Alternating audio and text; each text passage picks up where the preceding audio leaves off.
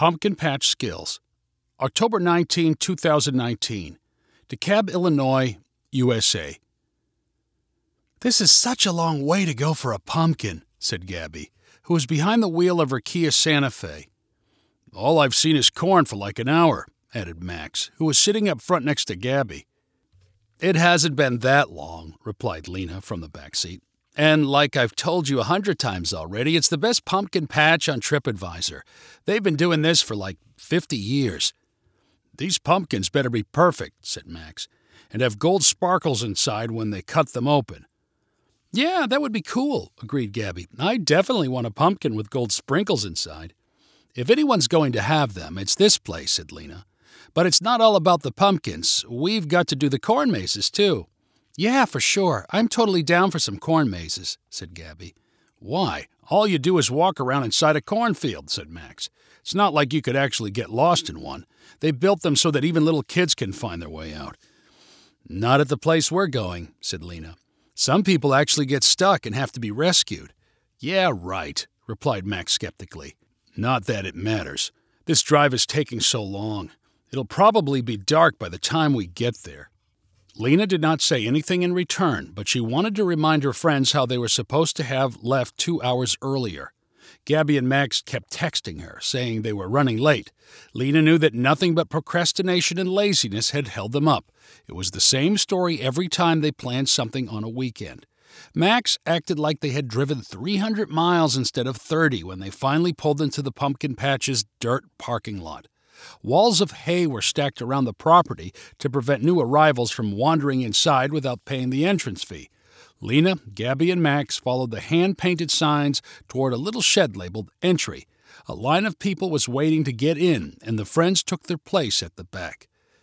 "This is my favorite part of fall and Halloween," Lena said excitedly. "I feel like I'm in 3rd grade or something, like we're at a school carnival." "Waiting in line is your favorite part of Halloween?" Max replied sarcastically. Lena rolled her eyes. "You know what I mean." An older couple standing in front of the 3 friends turned around and smiled brightly. "You here to pick out a pumpkin?" asked a woman dressed in an orange Halloween-themed sweater. "No, we're here to burn the place to the ground," Max muttered under his breath. "Yeah, we hear this place has good ones," said Lena loudly, trying to sound friendly in case the woman heard Max. "Oh, they do," said the woman. "My husband and I have been coming here for 20 years. This is Doug, and I'm Janet." Lena introduced Max and Gabby, and then did the small talking with Doug and Janet as the line moved closer to the entry building.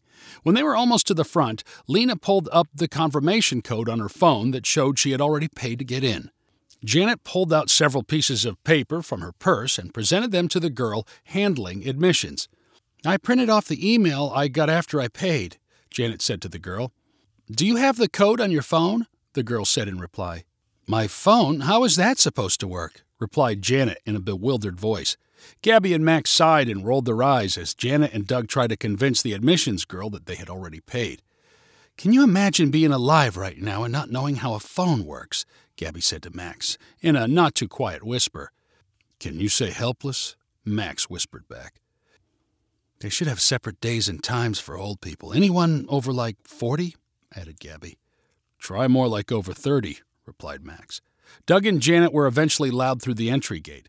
Lena then presented her phone, and she and her friends were waved through. Directly in front of the entrance sat tables piled with different colored pumpkins for sale.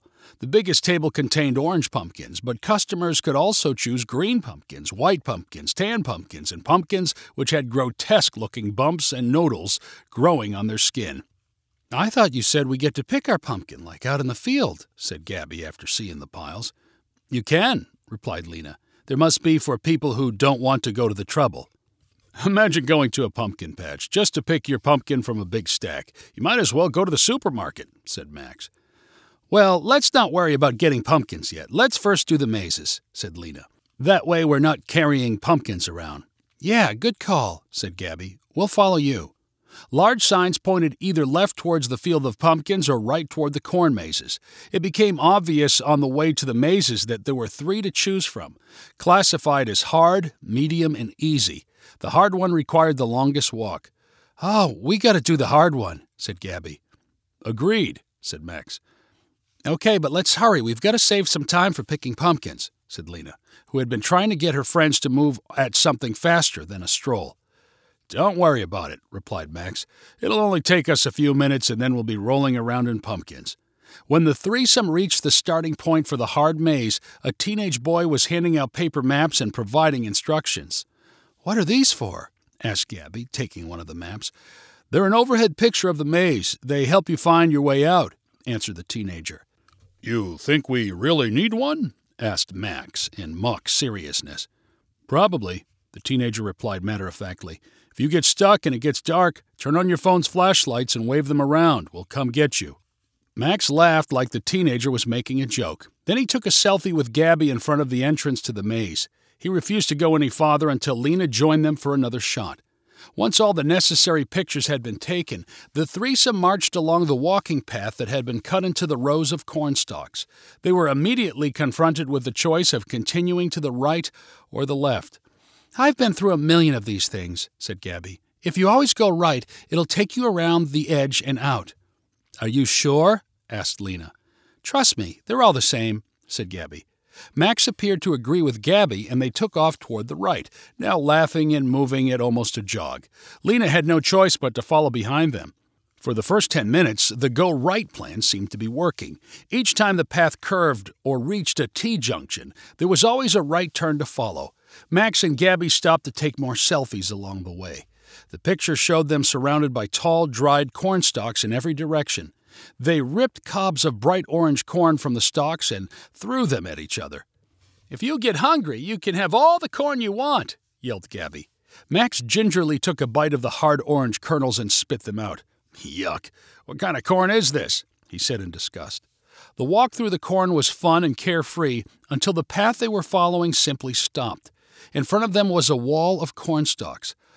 Gabby, there's no right turn," said Max. We must have gone the wrong way at that last turn," said Gabby. "We've always gone to the right," said Lena, "like you said." "Maybe this maze is a little different. Let's just backtrack. We'll take a left and then a right again," said Gabby. "Wait, are you sure?" asked Max. "The basic idea is to keep heading toward the right so it takes you in a circle." Gabby did not sound very confident in her explanation, but she began walking, and Max and Lena followed. After backtracking to their last turn at a T-junction, they took the alternate direction and then 2 more right turns. Again, they hit a dead end. "I don't think this is working," said Max. "You got any better ideas?" demanded Gabby in frustration. "Maybe we should have taken all left turns," replied Max. "I don't think it's that simple," said Lena. "This is supposed to be the hard maze, remember?" "I say we go back where we came from and try the left turn thing," said Max. "Fine, go ahead. You lead the way," replied Gabby. Max backtracked and took a few left turns with Gabby and Lena following. They reached a point they thought they recognized. It was a 4-way junction, and they could go straight, left, or right. They began to argue about their next move and even the direction from which they had come. "I'm going this way," insisted Max. "You can follow me or not." He walked away in an angry huff. "We shouldn't separate," called Lena. "Max, you can't go off on your own." He kept walking, and Lena and Gabby felt obligated to follow. They trudged along in silence, making one random turn after another. Max finally stopped at another dead end. He buried his head in his chest regretfully.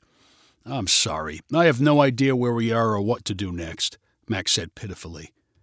Lena looked up, trying to spot some kind of landmark, but 8-foot-tall cornstalks grew in every direction.